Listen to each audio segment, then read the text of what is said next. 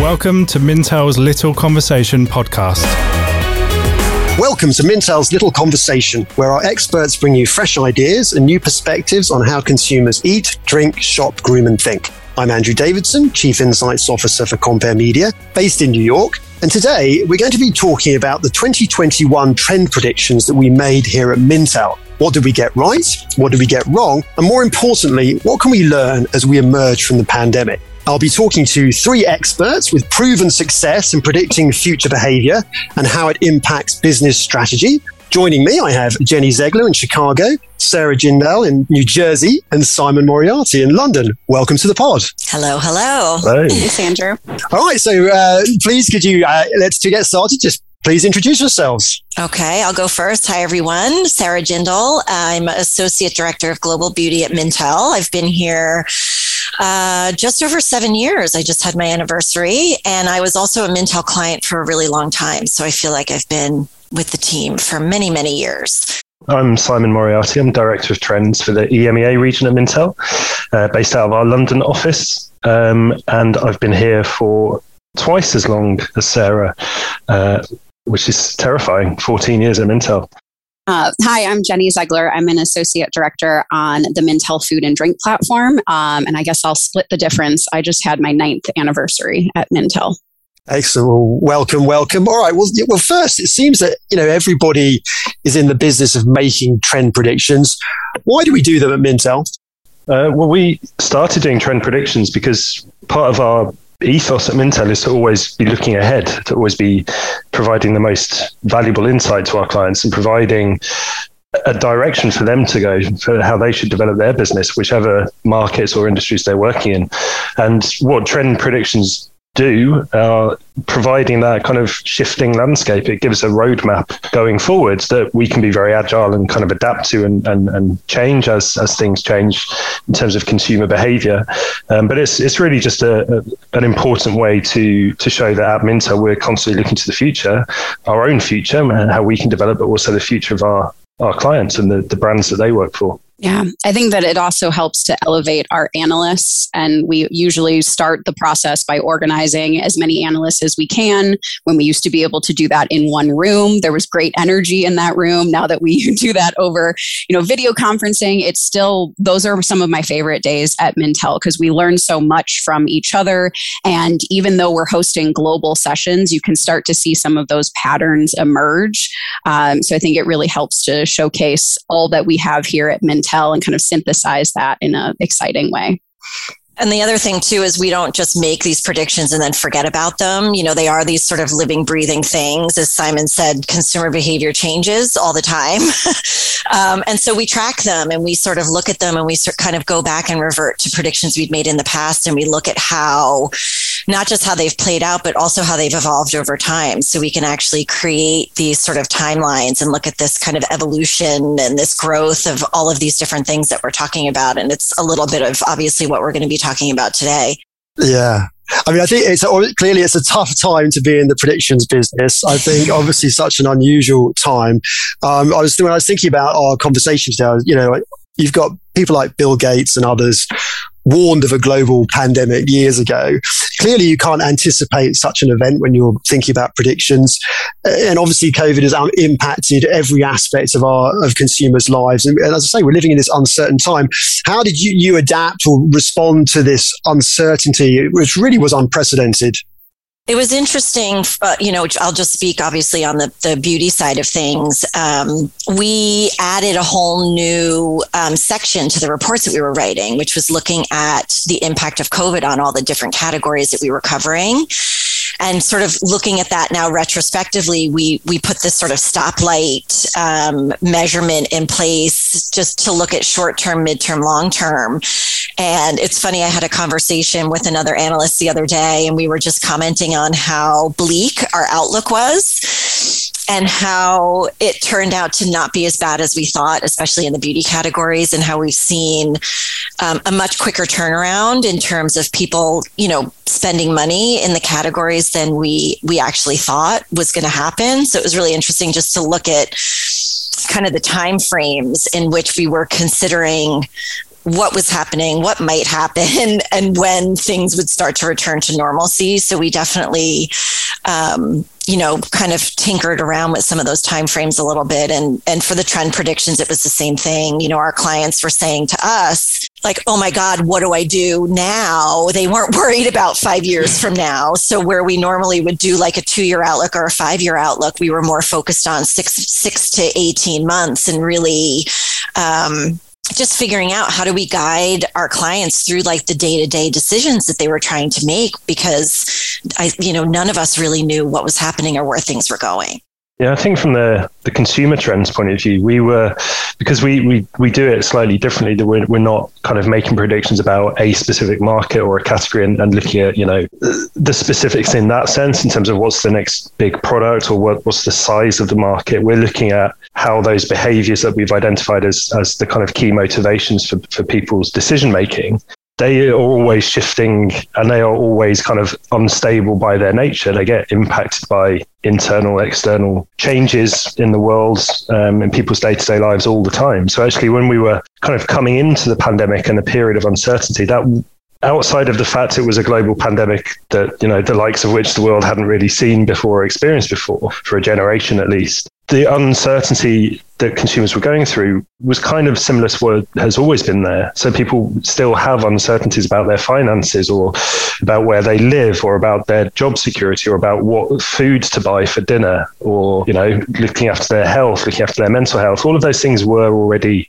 important consumer behaviors that were kind of impacting their decision making. It was a lot of what we saw during the pandemic was it was simply accelerated because of this huge event that happened. But so we kind of, from a consumer point of view, we were able to, as Sarah said, we were able to kind of also benefit from that flexibility of how consumer behavior always changes anyway. And actually having the pandemic in a way gave us a better idea of how those predictions would shift, because we knew that this would have kind of, this seismic event would have implications across everything that people do. So we were able to almost then make stronger predictions about what we thought would happen. Because, lots of the time it's kind of, we are looking 5 years ahead and beyond. And obviously the further ahead you look, the less certainty there is. And when things become accelerated because of a pandemic, we're able to kind of ground things almost in more reality.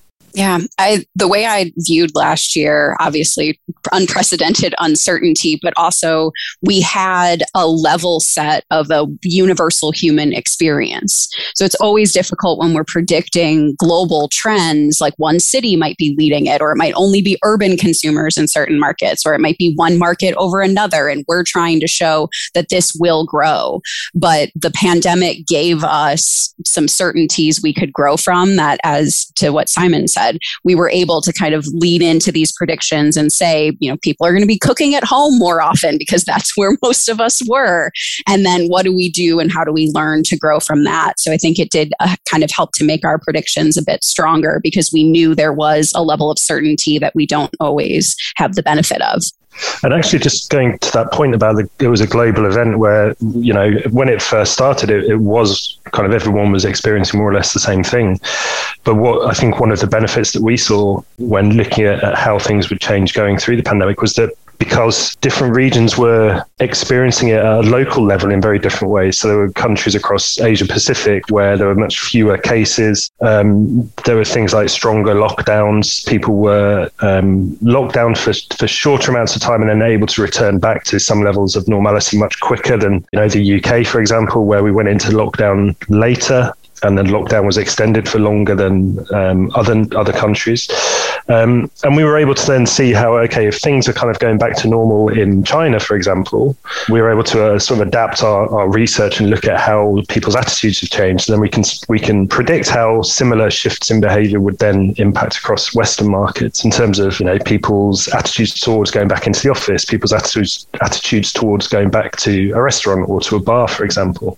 So it almost helped us that there was this global event that shifted a lot of people's attitudes at a very broad level, but then the local differences really helped us kind of predict what would happen in different markets. Yeah, so as things happen at different time points around the globe, it gave us sort of indicators as to what might happen in other markets. So, I mean, it's interesting though. It's like made me think, just thinking about it, obviously when you're doing predictions, it's difficult to account for like black swan events. And you could argue that perhaps the pandemic wasn't a black swan event because it is something that's been predicted. But if you think about, the stock market, investors are always warned that, past performance is no indication of future results. And yet when you think about predictions in general, so often they're also kind of almost linear projections of what's going to happen in the future.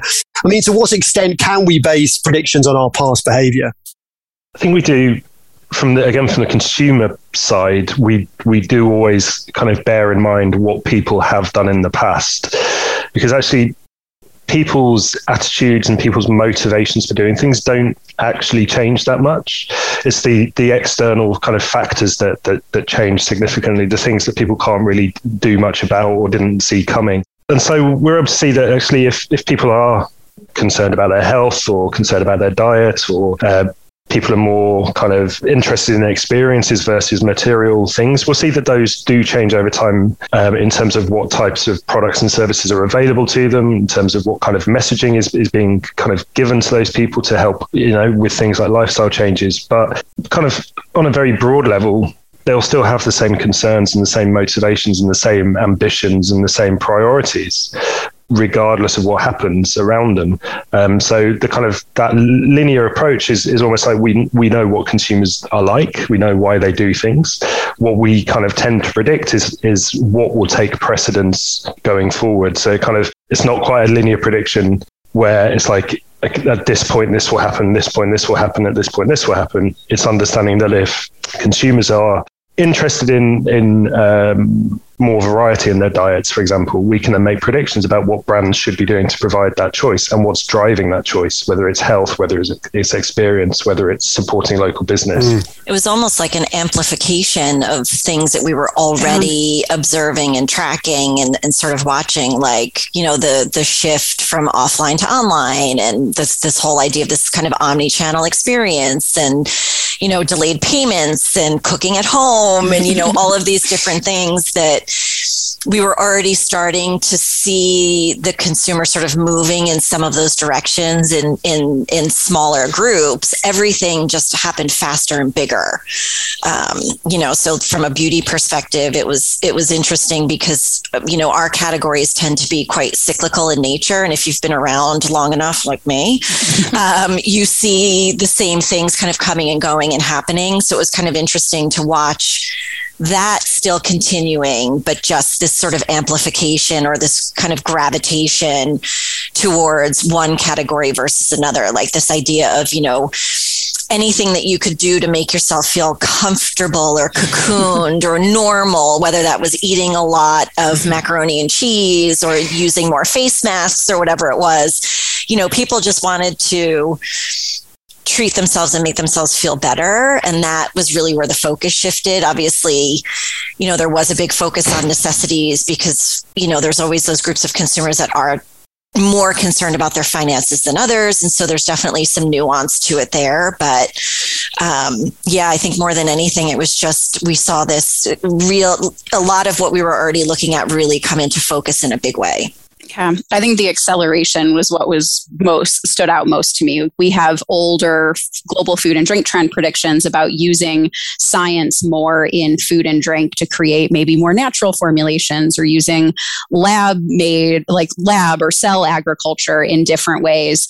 And when I've explained that to our clients over the past, 4 years since we've had these predictions, it was going to be a slow go. And now all of a sudden we've hit fast forward on that, and we trust science more than ever. And you're seeing huge amounts of investments in some of these companies that are pushing that technology forward and using science in new ways. And on top of that, consumers could more likely accept that at a faster pace because vaccines have helped us open up the world, and all of these other scientific developments that are helping us recover from this pandemic. And otherwise, that would have been a very slow evolution, I think, for acceptance, especially when it comes to what's in our food. And it's interesting because it's almost like the reason why so many of these predictions that we had already been talking about across food and drink, across beauty, across consumer, we already knew that these things were were happening, and that people were looking for comfort and nostalgia in different markets. People were working from home more than previous generations. People were concerned about their health and what goes into their food and drink and protecting the environment and all of those things. And looking at home as a place of comfort and security, all of those things were already happening. But then I think what happened with the pandemic is that choice was taken away. So of course, then, if you're already motivated to kind of buy products and services that make you feel safe and comforted and happy, if you don't have the choice of an alternative, you're going to do that more. And again, it's interesting to see how people responded when choice was taken away, and that's naturally then accelerated the need for brands across different markets to meet these new kind of priorities that people have. Yeah. All right. Well, let's talk about specifically about how we did with our predictions. So, I mean, thinking back, obviously we don't have time to go through them all, but is there one that that we got right, that for each of your respective sort of areas of focus that you're particularly proud of? I guess I'll go first.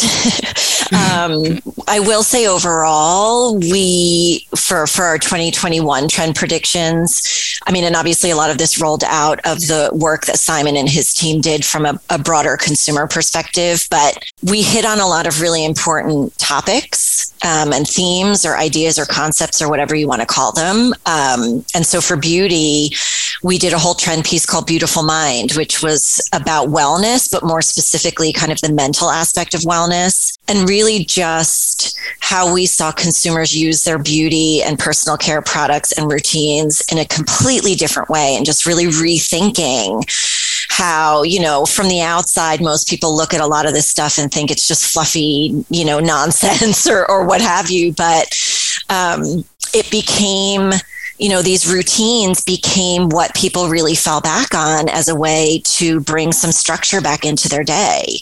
Skincare routines have become kind of like the poster child of the pandemic for most people, is really just, coloring their hair at home and doing all of these different things, from a beauty perspective that they'd never done before. And so it was really interesting to watch how all of that played out in real time, because everything that we were talking about, not just with this trend, but with previous trends that sort of filtered into this whole kind of concept of well-being and mental health, we were able to watch it happen in real time over the last year and a half.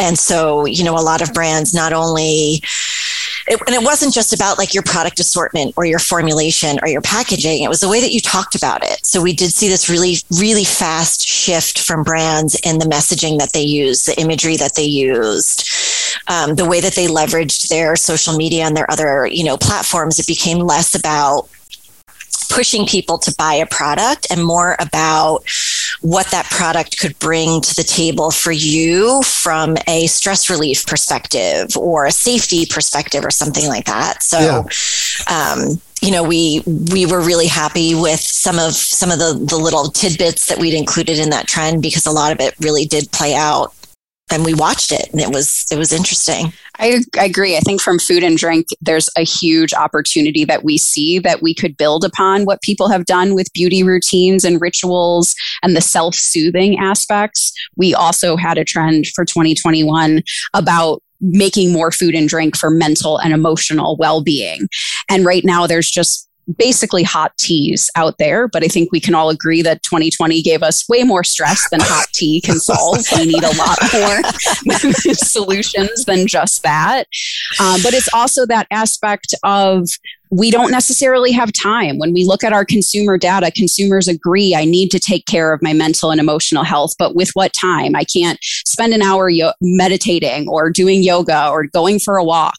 So beauty routines, I think, helping establish that, we could move that into food and drink. Like, we're most likely spending at some point during the day eating or drinking something. So can we also accept that as a way to take care of our mental and emotional health? Is that the act of cooking is relaxing, or just, looking away from your screens while you have your cup of tea or coffee? Like, there's so many other opportunities to be exploring of positioning that as, yes, you do have time in your day to take care of your mental health.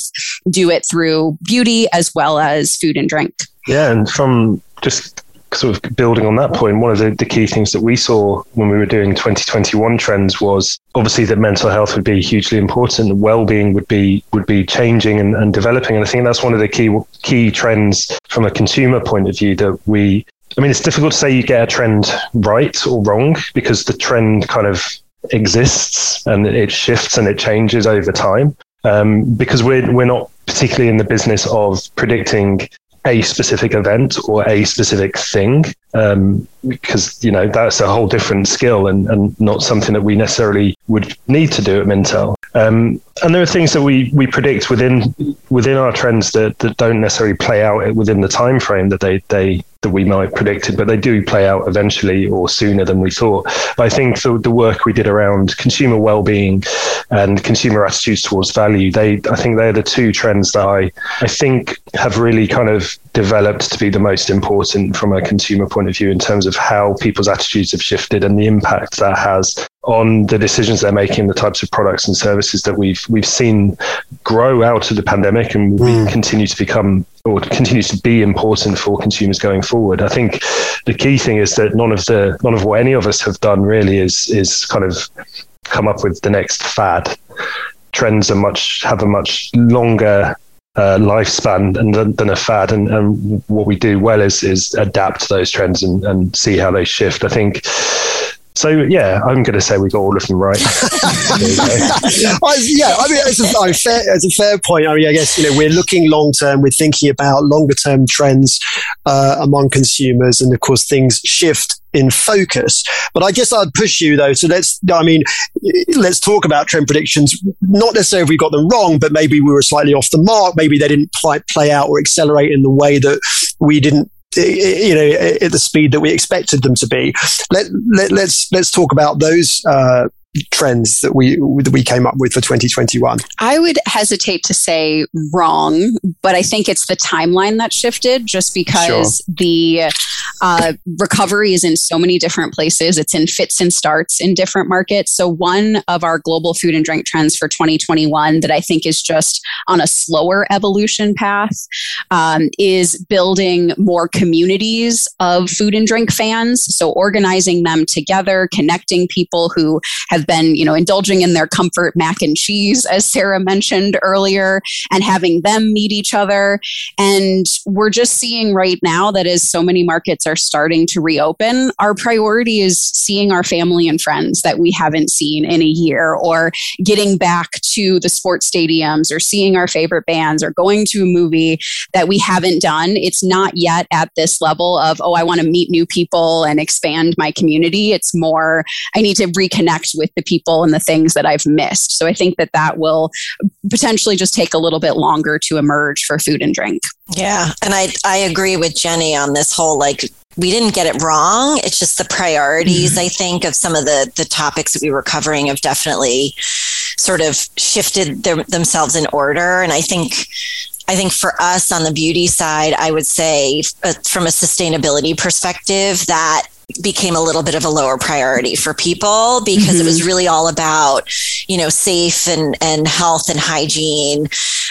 We saw a huge uptick in the use of single use and disposable products from that hygiene perspective. So people were just like, I want to take care of the environment, but I'm going to use the wipes to clean my groceries or wipe my steering wheel and stuff like that. So there was this we saw this real, internal, strife with people, because they wanted to do the right thing for the planet and for their kids and future generations, but they were also trying to keep themselves safe. So, that was definitely something where short term, I think some of these ideas around sustainability took a little bit of a hit. I think long term, it's still, the game is still afoot, but I think in the short term, that one was definitely got to keep it clean. Self-preservation first. Yeah. It's been interesting to see that that internal struggle that people have, that kind of dichotomy where, people do want to do the right thing, but the pandemic has kind of forced them to do other right things, if that makes sense. So people still, like as you said, people care about the environment, but they also care about their own health more.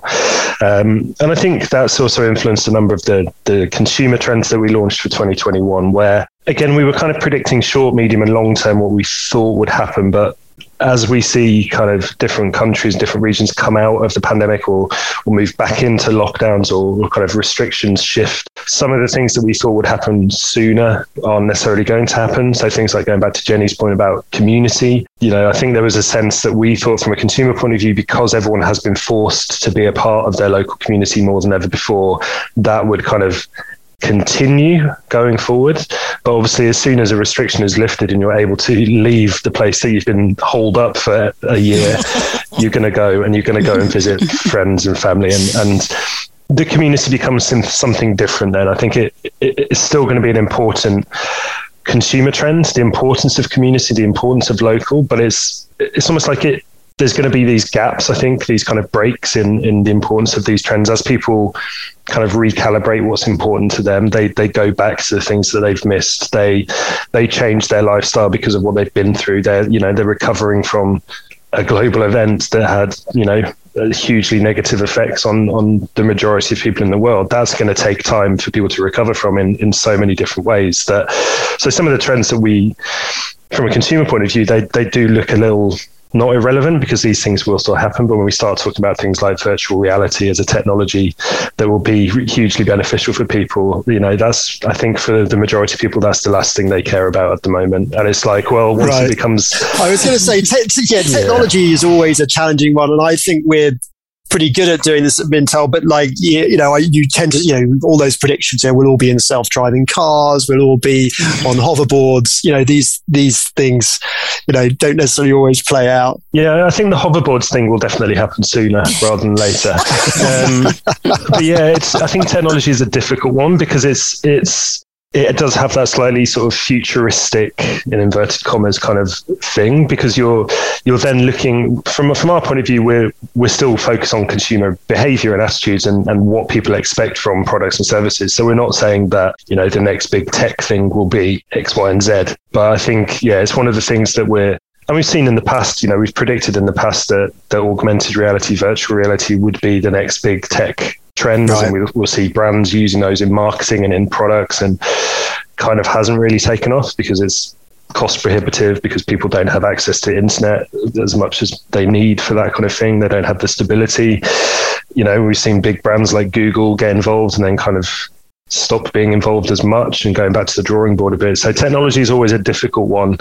But again, we adapt it. We see that, the reason why virtual reality might be appealing is because people crave experiences. They like trying new things. So those two things are still true and they will still remain true, but it's what they're actually interacting with. What is the product or service? That's the thing that becomes difficult to predict. I think that's also a good example of not necessarily getting things wrong, but being too soon, like thinking of Google Glass, like that could be something that appeals now if I don't want my phone in my hands as I'm walking, but I still need, directions or the ingredients to what I'm cooking. So it does feel like that's, sometimes where that timeline can shift and kind of change the direction of a prediction. Google Glass. And it's also just thinking about all of the different the nuances of all the different groups of consumers that we're trying to cover in one sweeping, prediction. So there's, Luddites like me that would never consider using that type of technology. But then there's other people that, are out there trying to get their, be the first one to get their hands on the tech. So,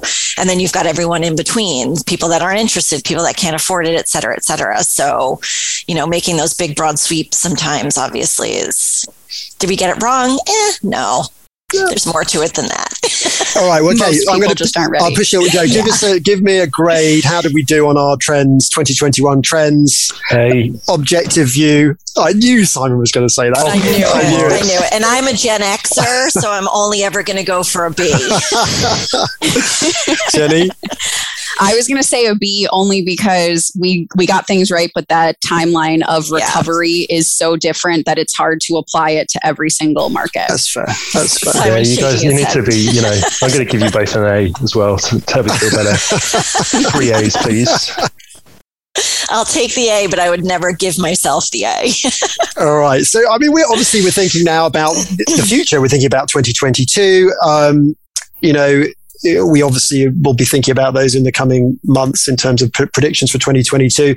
What are obviously that we're at the early stages of that, but, any sort of preview of the sort of some of the big themes that are emerging for next year? Maybe you could give us a bit of a preview on that, and perhaps any brands to watch, thinking specifically about brands that are really going to emerge strongly as we go into the next year. Yeah, I think some of the things we're thinking about now, and because we've seen them really develop and kick on during the pandemic, and will still play a part next year and beyond, things like the themes that we've talked about. So health and hygiene will still continue to be important. So I think we'll continue to see innovation across those spaces, because people will be looking to kind of future-proof themselves more than perhaps they have been in the past. And I think convenience as well will really be a big trend in lots of different ways, because people are already so used to being able to order whatever they want online and get it delivered within minutes, effectively in some cases. But the kind of the value of convenience, what convenience can actually bring to people from a positive mental health point of view, a sustainability point of view, merging markets and sectors together to provide more convenient options for people. So I think we will see things like a growth in sort of intelligent vending machines and things like that to provide people with access, because we'll still see people wary of going back into shops and things. And I think brands to look out for, I think in the delivery space, there's going to be more and more need for the brands that have benefited during lockdown. So the likes of Deliveroo, Just Eat, Uber, they've benefited from people's behaviors having to change, people not going into shops to buy groceries, so ordering them online, people not taking public transport, so getting private cabs if they can. But there's so many competitors kind of evolving at the moment that those established brands, I think, will need to diversify, and they'll need to maybe shift how they are kind of being perceived by consumers. So should their focus be on convenience for convenience sake, or should they be looking at things like incentivizing people? Should they be doing more with rewarding consumers for choosing them? Should they be focusing on things like playfulness in their advertising campaigns, so it becomes less about the convenience of simply getting something delivered and more about the brand itself providing a valuable service? And just something that to pick up on this idea of value that Simon was just talking about, it was definitely a really big topic for us this year. And just this shifting definition of what value means to different groups of consumers. And obviously convenience is a big part of that.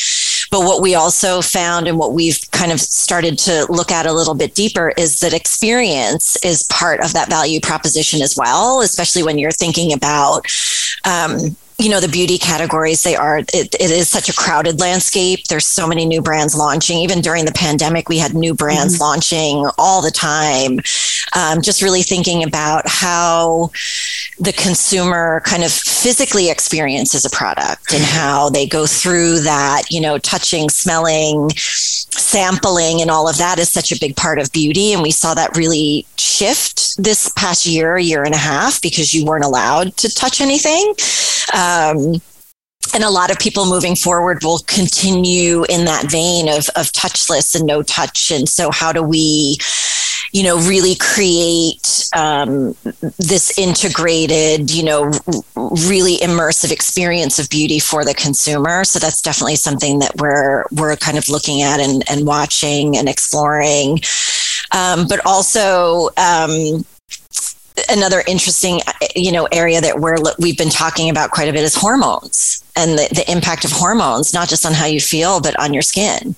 This year we talked a lot about lack of sleep and how that impacts your skin. So obviously melatonin became a big part of the conversation. We talked a lot about, serotonin and oxytocin, and, oxytocin is the hormone of touch, and how for those of us that were isolated really suffered in a lot of those different regards. So that's another, interesting topic. And there's some brands that are starting to do some really interesting things around like hormone profiling and hormone testing, and then pairing that with kind of the right products to use. So it's watch the space, because there's some really cool stuff happening.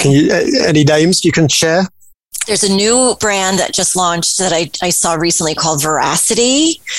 And basically you get this kit that they send to your house, and it tests your saliva for a bunch of different hormones. And then they use that to kind of design your like skincare, personal care routine. So very new, but still really, really interesting. Interesting. Yeah.